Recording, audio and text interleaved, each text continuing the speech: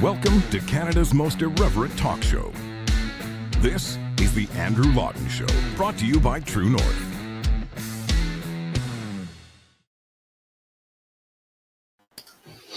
Hello and welcome to you all, Canada's most irreverent talk show here, The Andrew Lawton Show on True North. It is my pleasure to have you aboard. It is, what day is it? Tuesday, January 9th, 2024. And I will say I had a bit of a less eventful day yesterday than one of my colleagues did. You've seen him on the program in the past. I've been on his show going back, way back to when he had a show on Sun News Network. David the Menzoid Menzies of Rebel News. Now, David was doing something that I've tried to do on a couple of occasions, which is question Deputy Prime Minister Chrystia Freeland. Now, to adapt and update the Wizard of Oz line, not nobody gets in to see the Deputy Prime Minister, not nobody, not know how.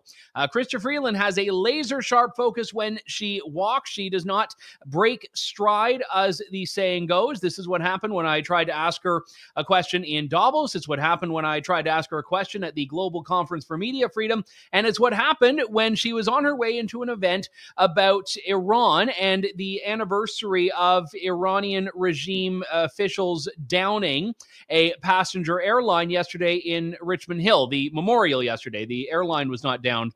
Airliner was not downed in Richmond Hill. But let's watch the footage, shall we? Ms. Freeland, how come the IRGC is not a terrorist group?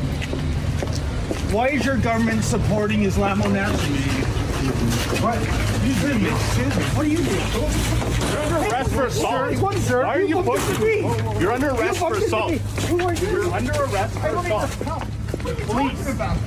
Police, you're under arrest for assault. How am I under arrest? You bumped into me. You pushed into me. You bumped. I was just scrubbing.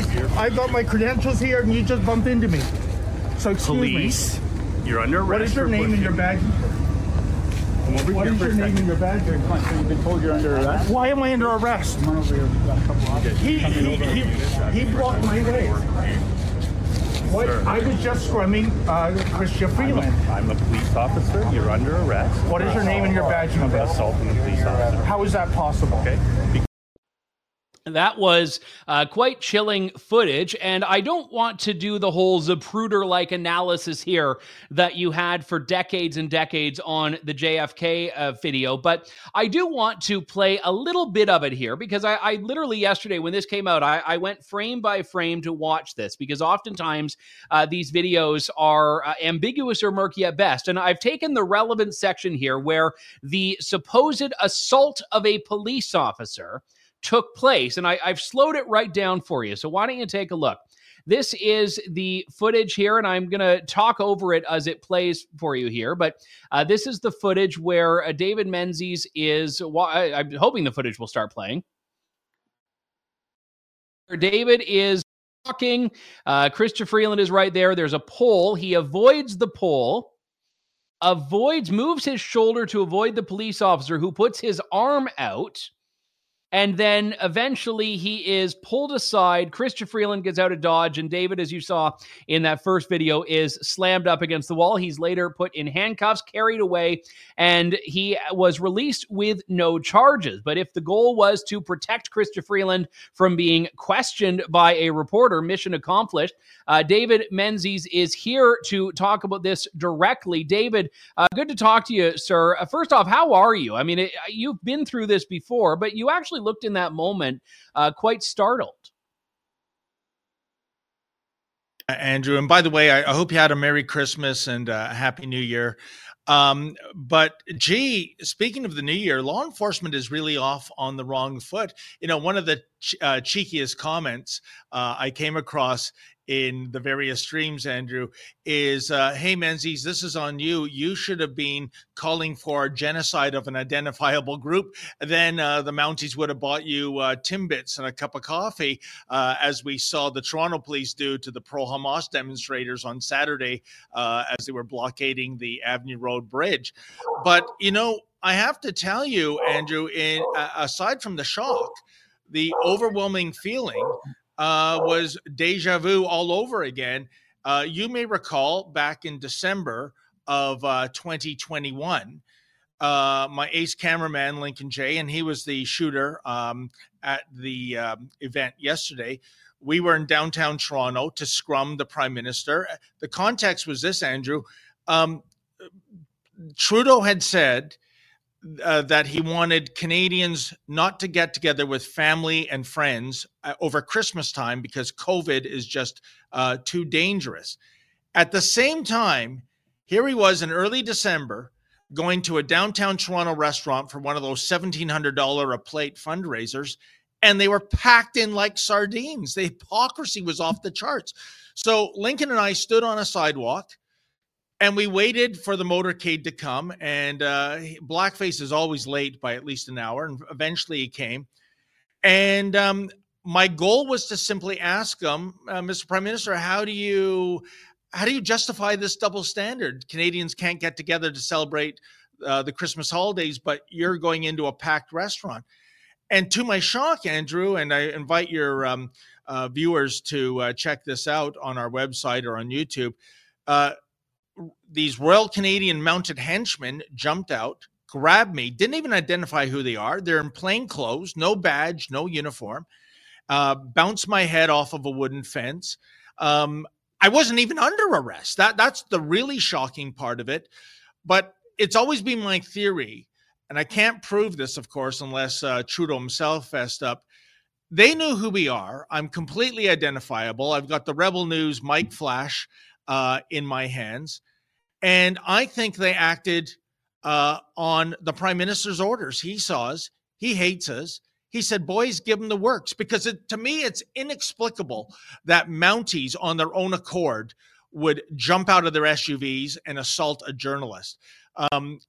Nevertheless, we fast forward to yesterday. Yeah.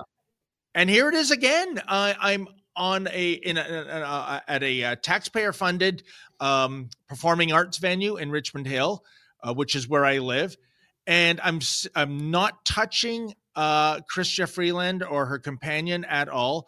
I'm just trying to ask questions. And Andrew, I can tell you, I felt that Mountie before I saw him because my focus was on Chrystia Freeland.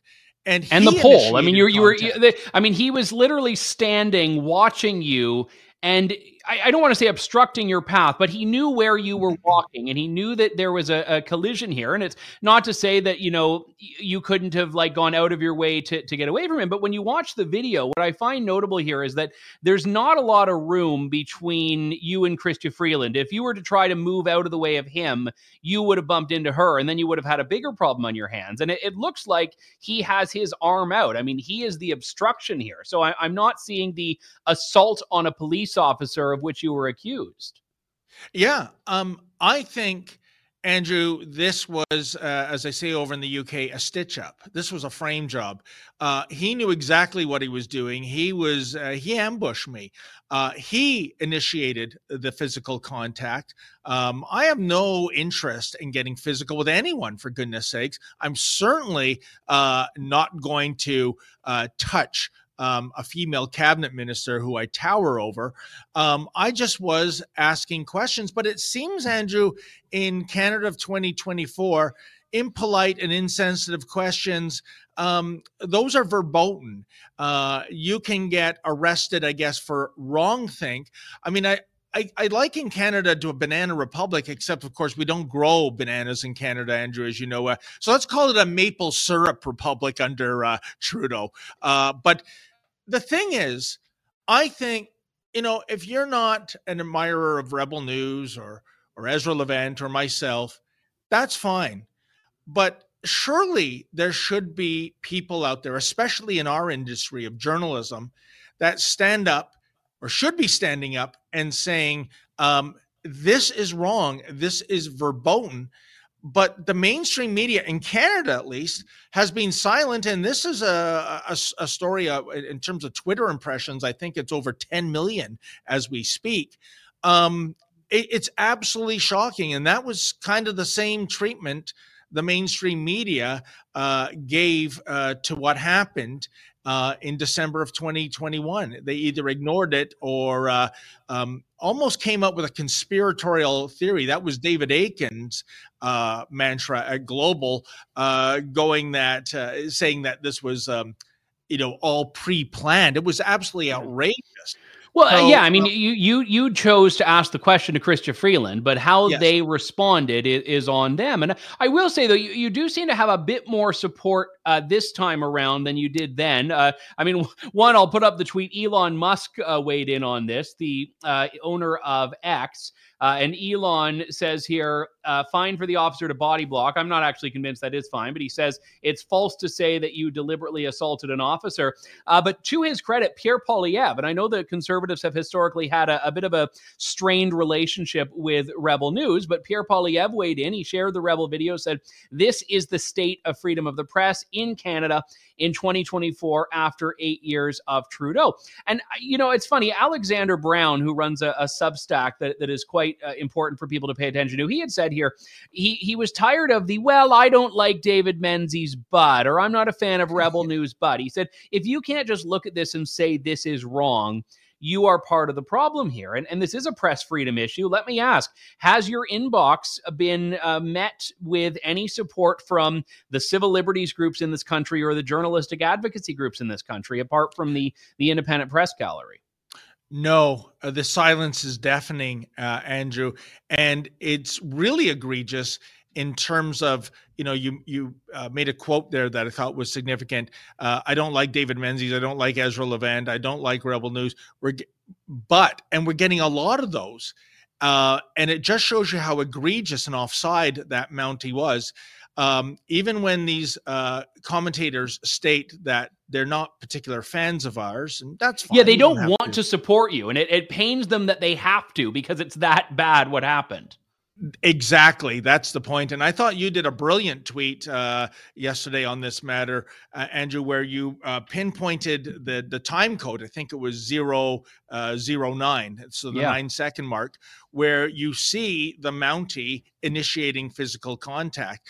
And, it's crazy. I mean, I know if you literally touch somebody, that can be taken as assault, but this was at best incidental contact. I mean, the real roughing up came when they were putting the cuffs on me and slamming my head into the wall. I don't know why they do that, Andrew. I've been arrested a few times, and every time I'm incapacitated with handcuffs, they still slam my head off a wall or a fence, or the hood of the police SUV.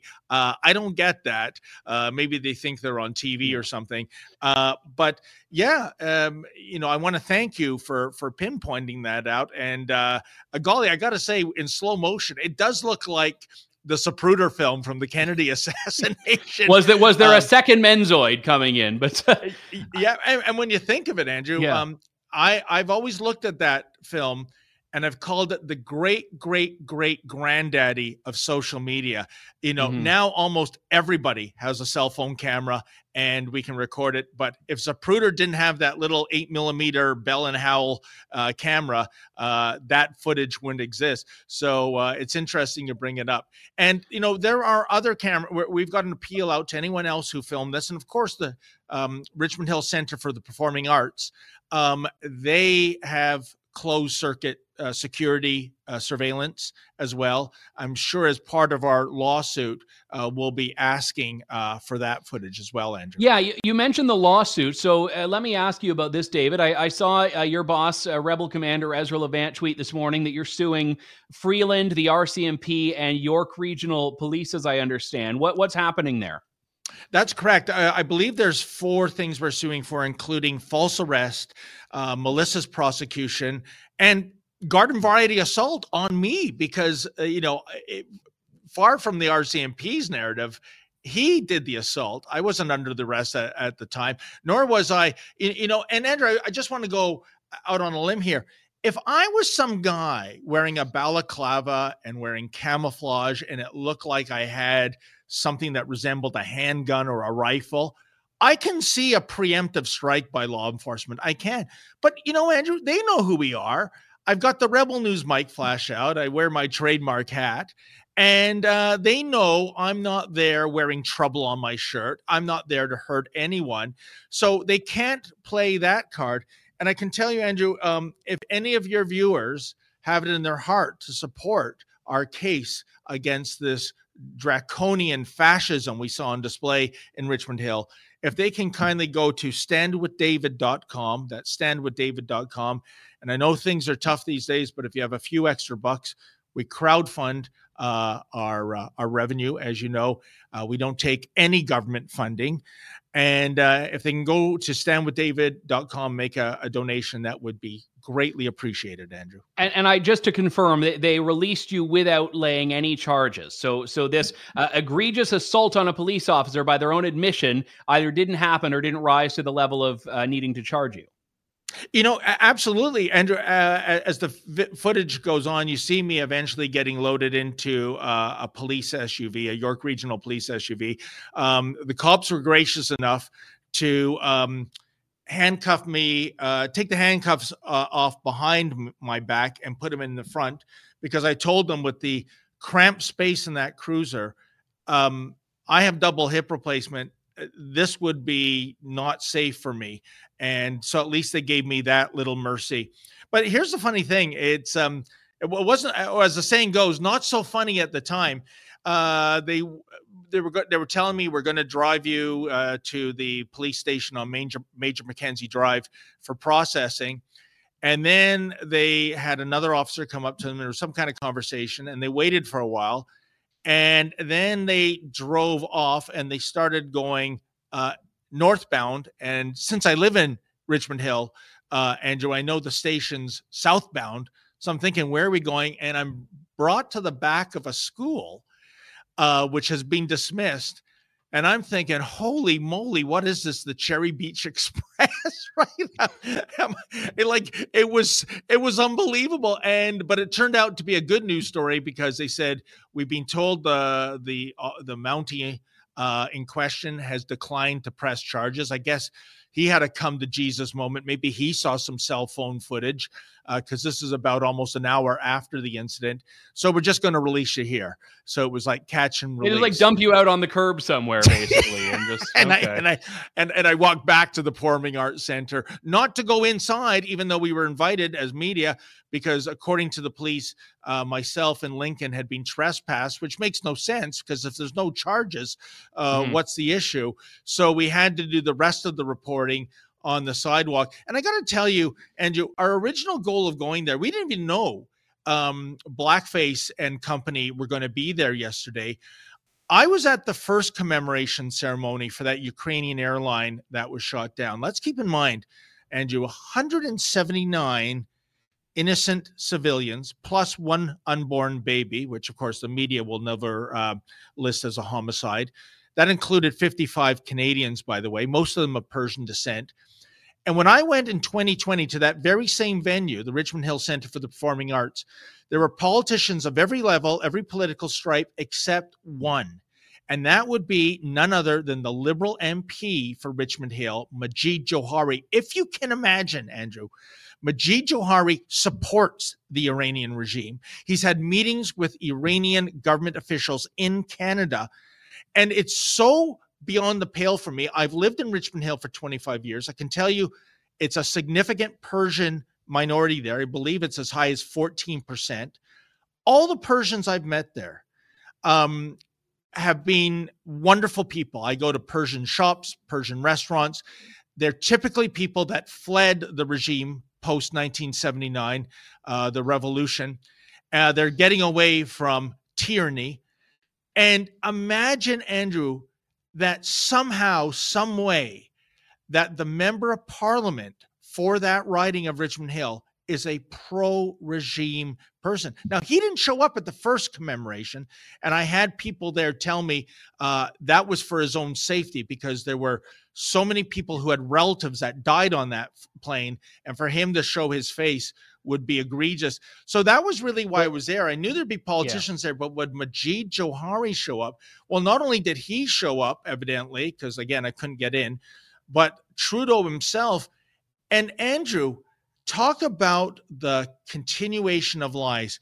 It's been 4 years since that egregious incident where Canadians were murdered in cold blood.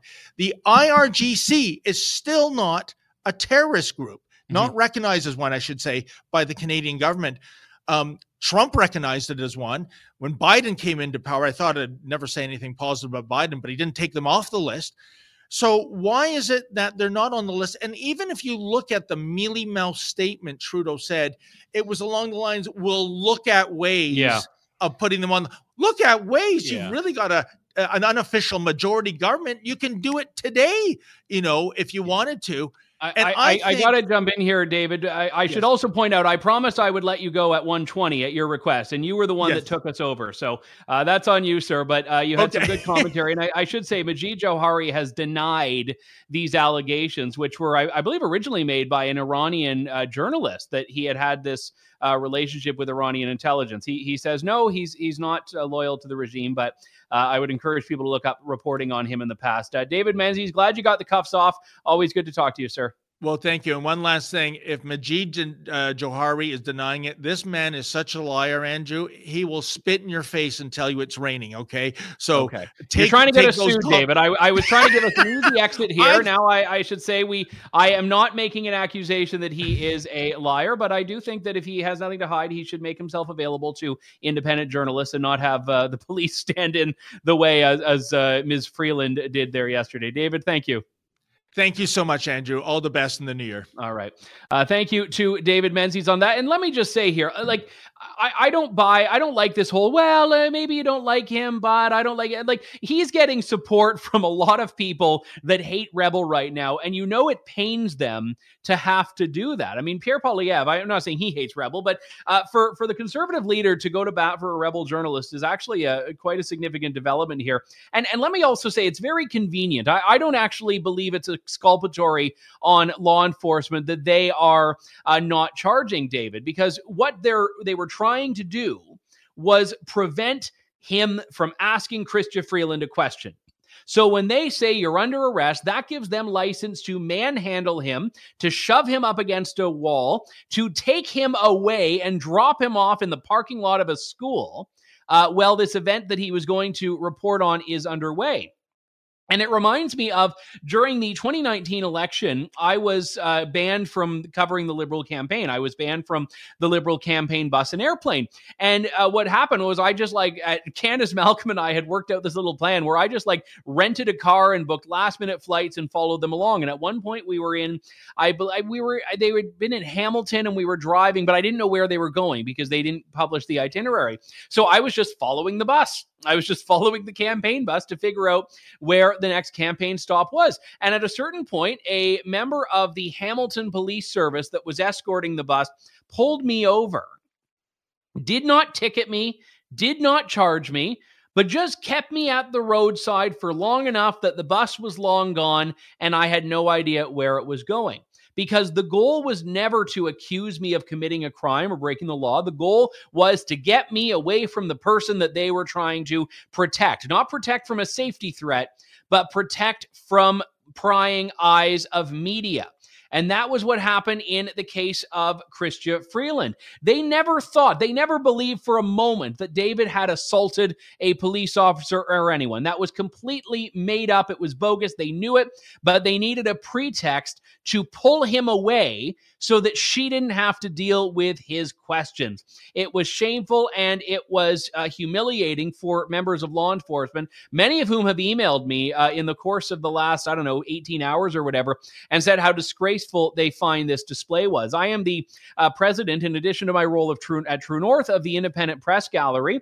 We put out a statement last night saying this is egregious. It was shocking, although sadly not altogether unsurprising given everything we've seen. So we will follow this story as it progresses. I would love to see the Liberal government say this is not what we think should happen to journalists, but I am not holding my breath, or else I would be turning blue within a couple of minutes' time here.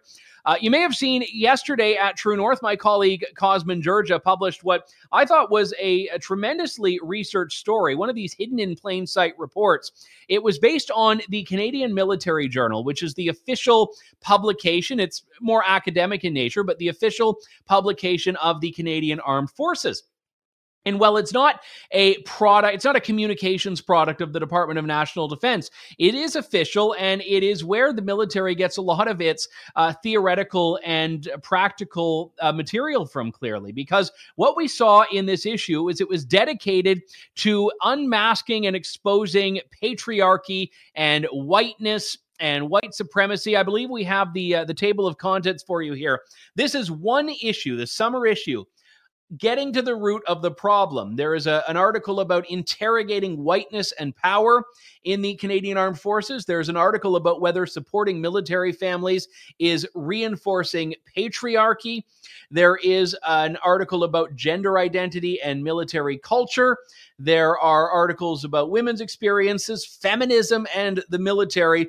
But the bulk of this is saying that the military is upholding white supremacy and patriarchy. This idea that the military is clearly behind, and you wonder why they're having so much difficulty with morale, because they're telling all the men and all the white people that, well, you guys just don't really matter. You people don't want to be too gendered about this. I wanted to get some veteran perspective on this because, again, I've heard so many members of the Canadian Armed Forces. My father is a veteran, and I know many people in my family and in your families, and many of you listening have served in the armed forces as well. I wanted to welcome into the show Tom Marazzo, who you've heard from on a number of occasions, a former captain with the armed forces and also the author of the People's Emergency Act, as well as Andrew McGilvery, who's the president of Veterans for Freedom. Drew and Tom, it's great to talk to you both. Thanks for being with us here, and thanks for your service. I mean, let me just ask first and foremost here, how does this publication and how the military has gone on this issue make you feel about your service, this body that you devoted a chunk of your lives to? I'll start with you, Drew. It's pretty alarming. You know, I'm one of the guys who's, and I was going to put in 25, 30 years. And, you know, I joined because I was a patriotic Canadian. I grew up in Scarborough, which is located in Toronto, very multicultural neighborhood. And then they're pushing this stuff and they're forcing it on the troops. And then I look back at my 12-year career and I say, you know, why did I do this? This isn't the institution, this isn't the country that I signed up to defend and ultimately was willing to risk my life for. And it's completely disrespectful to the troops and the soldiers that are still in there. And, you know, this has been a trajectory they've been going down for the past couple months. So it just is what it is, unfortunately. And I'll put the same question to you, Tom. Well, I do find it completely offensive, to be perfectly honest. You know, my time in the military, and I did 25 years total, I was a reservist and I was a regular force member. And, you know, the vast majority of people that join the Canadian Armed Forces are rural members, some small towns, but the vast majority of people that join are Caucasian males and females of a Christian ethnicity or Christian descent. And, you know, they're very patriotic Canadians. And, you know, this idea of whiteness, like it's how do you justify the concept of white supremacy when your entire unit that you're in, let's say as an example, your entire platoon or your company or even your regiment, when the vast majority of the people in there are Caucasians who are, you know, come from a Christian background. And I'm not suggesting that everybody's religious. I'm saying that their religious morals and ethics and their values derive from a Christian upbringing in a largely Christian society. So where does the white supremacy come in when you look around and everybody's white? Like, who are we supremacist against? Like, it's kind of offensive to sit there and say that there's this you know, racism or deep dislike for somebody who doesn't look like you based on your skin color in the Canadian Forces, when the reality is, if anybody who's done basic training knows, your personality is stripped down to the bare essence of who you are as a Canadian, and you're rebuilt as a soldier or a sailor or an airman. You're not rebuilt as a Christian or a Muslim, or you're not from India or whatever. Like, these things are very blurred to paint this very nefarious picture that doesn't make any sense. Because from, as far as I'm concerned and everything I was ever taught in the military, you're a soldier first. That's what matters. And can you be relied upon to defend the lives of your brothers and sisters in arms? Nobody's looking at your ethnicity. Nobody's looking at your religion. Nobody's looking at your whiteness. They're looking at, in the case of the Army, they're looking at a guy or girl who's, camouflaged. And are they competent and willing and able to do the business of war, the business of violence, not the business of social engineering? And this is what a lot of this crap that we're seeing is all about. It's not about warfare. It's not about defending Canada. It's trying to hypnotize certain portions of Canadians to vote Liberal. And I hope we can get into that discussion as well. Yeah, but I wanted to ask, because you raised, I think, an important point there. I mean, my understanding of this is not someone who's served, but someone who's had family members who have, is that uniformity was always a very core part of the military. And it was meant to basically be exactly what you've just described there. Your role has to be the uniform, not who you are as an individual when you're serving. And I think it was 2 years ago that they significantly dropped the standards on uniformity, where you could have dyed hair and face tattoos. No offense to people with dyed hair and face tattoos, but a little bit. I'm okay offending a little bit of the face tattoo crowd. But the thing about that is that here we have the military, and I understand why, because if you have no recruitment and you have no people there, I understand the impulse to just start dropping all these barriers. But I think it has an inverse relationship, because all of a sudden you change it so much that the people you want in there are saying, I don't know if I want to be a part of that anymore. But it seems like the military has gone along with this very woke academic idea that everyone needs to be this celebrated individual snowflake, which is a complete reversal. Correct me if I'm wrong here, Drew, but of what the military has always been about and what it needs to be a success at its goals. Yeah, so ultimately, there's a guy named Andy Stump who does a podcast called Cleared Hot, and when he was asked about diversity in the SEALs, and he felt that they were, did they lose anything by the lack of diversity? And his answer, which I've remembered verbatim because it was the perfect answer, he said, well, I don't know. He goes, are we aiming for diversity, or are we aiming to achieve a standard? And that standard is dictated to us by what we encounter on the battlefield. And the battlefield doesn't give a crap about diversity, which is ultimately the best answer I've ever heard.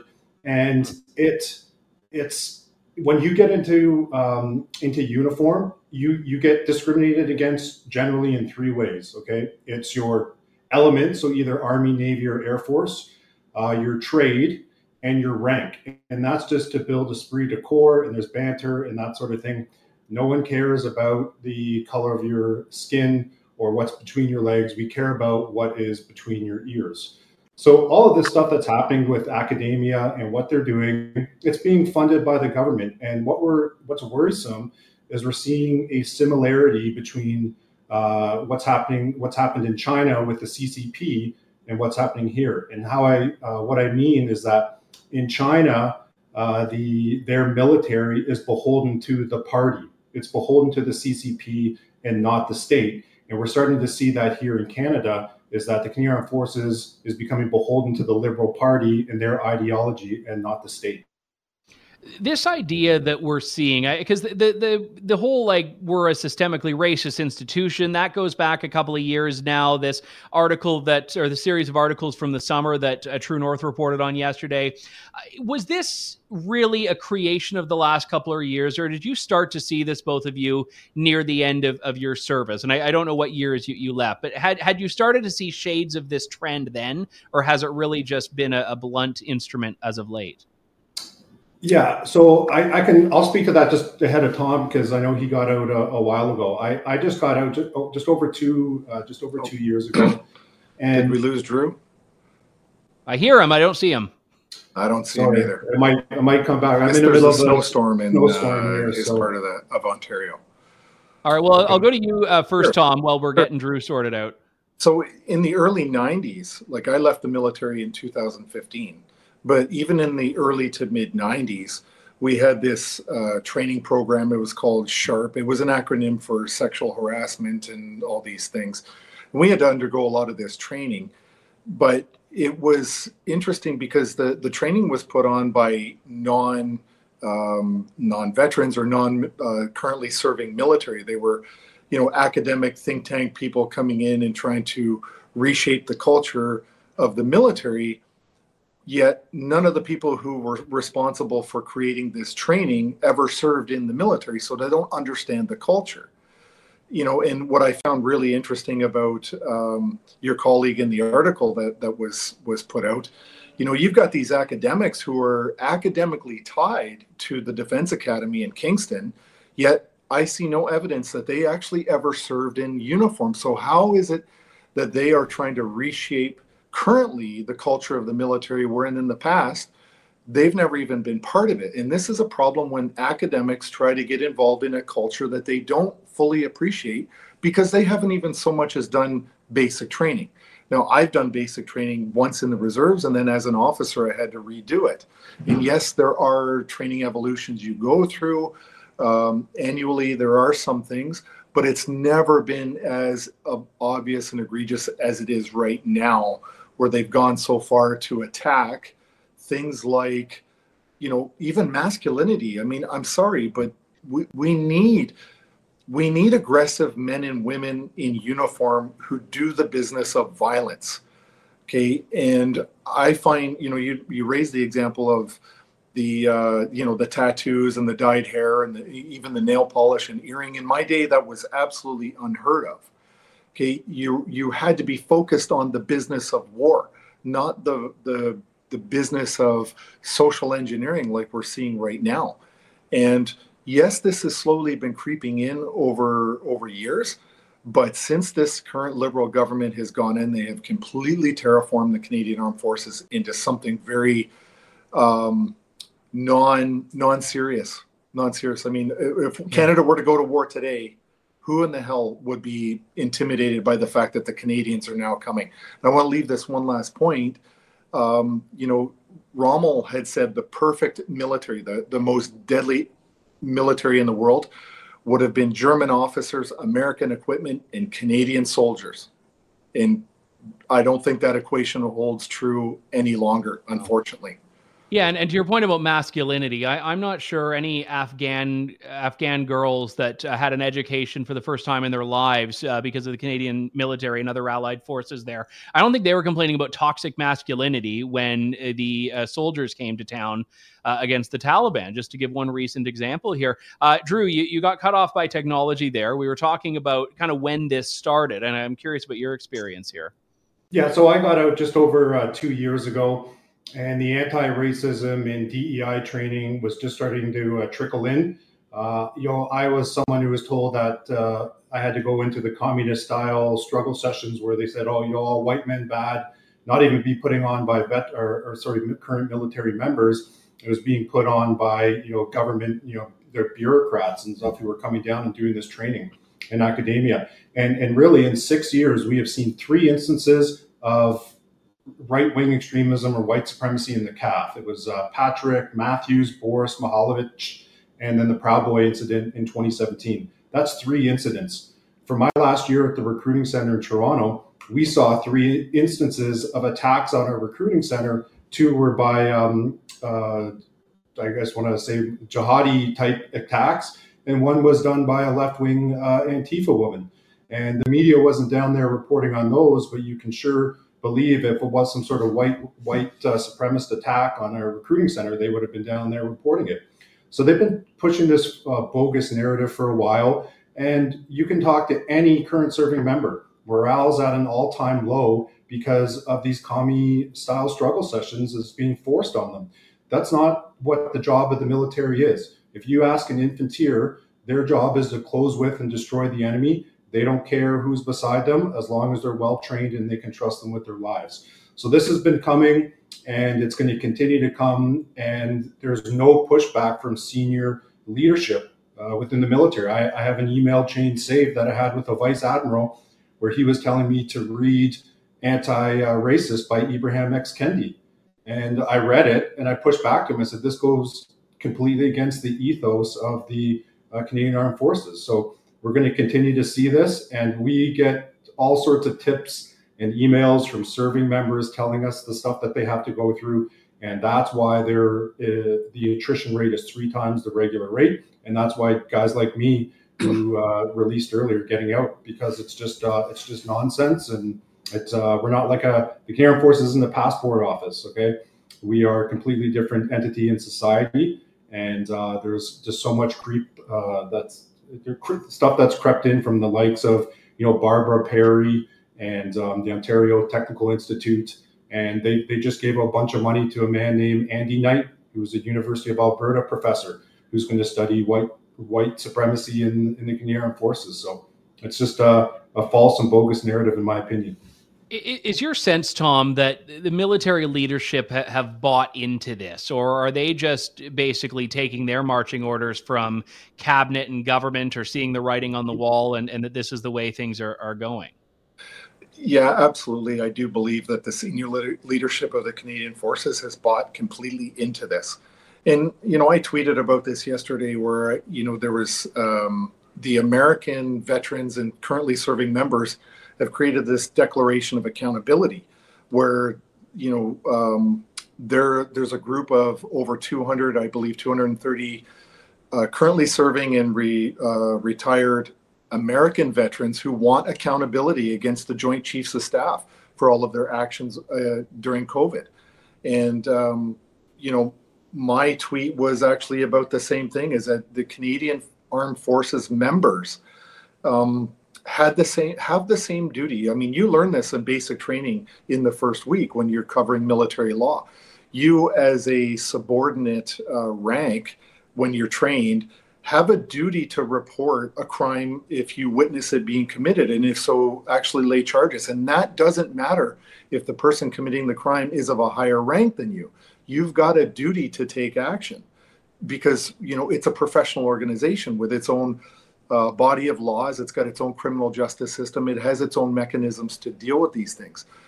And the fact that right now, the currently serving military members have never taken their superior officers to task tells you, it speaks volumes about the state of buy-in from senior leaders who are protecting their careers, not the integrity of the institution of the Canadian Armed Forces, but they're protecting their careers. They're not risking their pensions or their livelihoods or their reputations on pushing back against this ideology. And I think that in itself is a massive failure of leadership on behalf of, let's say, lieutenant colonels and above, or even majors who are the first rank of senior officer.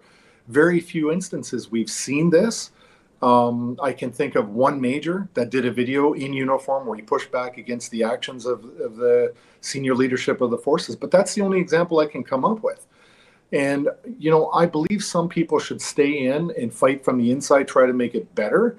But the reality is that the best people are going to get out of the way. They're going to leave the military, and the garbage is going to percolate to the top.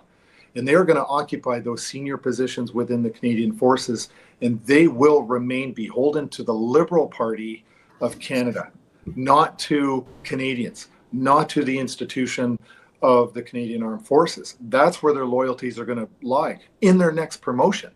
And their next promotion is going to be contingent on how woke you are and how much you abide by this gender ideology and all these other things, right? I mean, we have quotas. 25% of all the occupations we want to fill by women. That's not based on capability. That's based on this bizarre quota of what your gender is and what your skin color is. It's not based on capability.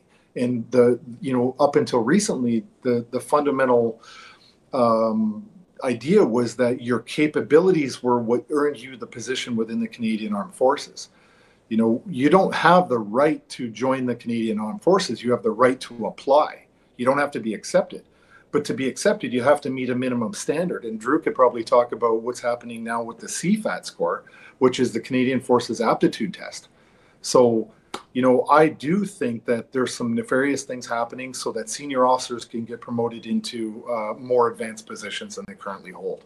Well, yeah, and obviously if we are embracing diversity and DEI and anti-whiteness and anti-colonialism and all of this, which you clearly are, we see this in the documentation, it stands to reason that that's going to become at the core of hiring and promotion practices. And I mean, obviously, no true meritocracy really exists. There are always biases and nepotism and things that can seep their way in. But the idea that senior military strategists or people who are supposed to be strategists are going to be decided based on how many diversity checkboxes you can tick isn't really all that far off, is it, Drew? I mean, and you think, I mean, this is the whole point of that intersectionality idea that these academics who have never served, as Tom points out, are talking about here. It's that, oh, well, this guy may have led, 20 successful campaigns, but, oh, this one's a transgendered Indigenous person in a wheelchair. This is our new admiral. No, exactly. And I'll just touch base on one thing that Tom said is the difference. So we know, and we're, partnered with the American guys who put forth that military accountability document. The difference down there is they actually have senior officers who are signed on to this, guys with credibility and who are known within the community. With V4F, we're at over 3,000 members. We have a handful of four-ringers, so either captain navies or colonels, but we haven't had any sort of major general or admiral pushback and step up and speak. Now, General Mason has been doing some good work. He's been speaking out against sort of the wokeness effect in the CAF, which is great, but there needs to be more senior officers and senior NCOs who speak out about this stuff. And that's, sorry, what was your question again, Andrew? I lost my train. I can't remember. Your answer was good enough, but I was basically just asking about whether diversity hires are going to become the new norm with how things are going. And, the general, the vice admiral, all these leaders are not going to be people that were these, brilliant tacticians and strategists and operators, but are actually just going to be people that are chosen for these intersectional diversity categories. Yeah. So you're 100% spot on. So when I was in recruiting, so I was a military career counselor, I would really sign off on the files to get them sort of approved and onto the competition list, which has been watered down. But at that time, women who were applying to the Canadian Armed Forces didn't have to pass the aptitude test to be able to be approved and put on the thing. So they had lowered the standards there for women just to get them on the list. And I talk about how they actually select applicants, but that's a whole nother story. It is now, this is something that we released on our social medias yesterday, is for just under 50% of the trades in the Canadian Armed Forces, they've waived the requirement to pass the Canadian Forces aptitude test. And that aptitude test tests you in three things. It tests you in math, it tests you in English, it tests you on your spatial awareness. And based on your scores, it will dictate to us, the military career counselors, what occupations you're good for. That's not even happening anymore. So 47 trades no longer require that aptitude test. Now, I talked to our source at CFRG, which Canadian Forces Recruiting Group headquarters, and he said that this is being done for two reasons. One, to help push through the 2,600 permanent residents who've applied to the Canadian Armed Forces, and two, to help meet the what we call EE employment equity quotas, which I believe is 25% women. These are the goals: 25% women, 15% visible minority, and I think it's 4 or 5% Indigenous. So they're lowering the standard of the troops in the military to help achieve their DEI targets, which is, it's unacceptable. You never lower the standard, especially when people's lives are on the line. I mean, that used to be when this came up with firefighters years ago. This used to be the most obvious pushback on this, which is, someone like me doesn't drop 100 pounds if the firefighter is a woman. So this is, I think, the painful reality here. Well, I'm glad you gentlemen are speaking up about this. Thank you for your service and for your time today. Drew McGilvery from Veterans for Freedom and Tom Marazzo, also from Veterans for Freedom, but also the author of the book, The People's Emergency Act. Thank you very much, gentlemen. Thanks, Andrew. Thank you. All right. That does it for us for today. I will say, all of you who have served, I thank you so much for your service, and to the spouses of those who have served and family members as well. You've put up with a fair deal, so your country thanks you as well. We will be back tomorrow with more of Canada's most irreverent talk show. Thank you, God bless, and good day to you all. Thanks for listening to The Andrew Lawton Show. Support the program by donating to True North at www.tnc.news.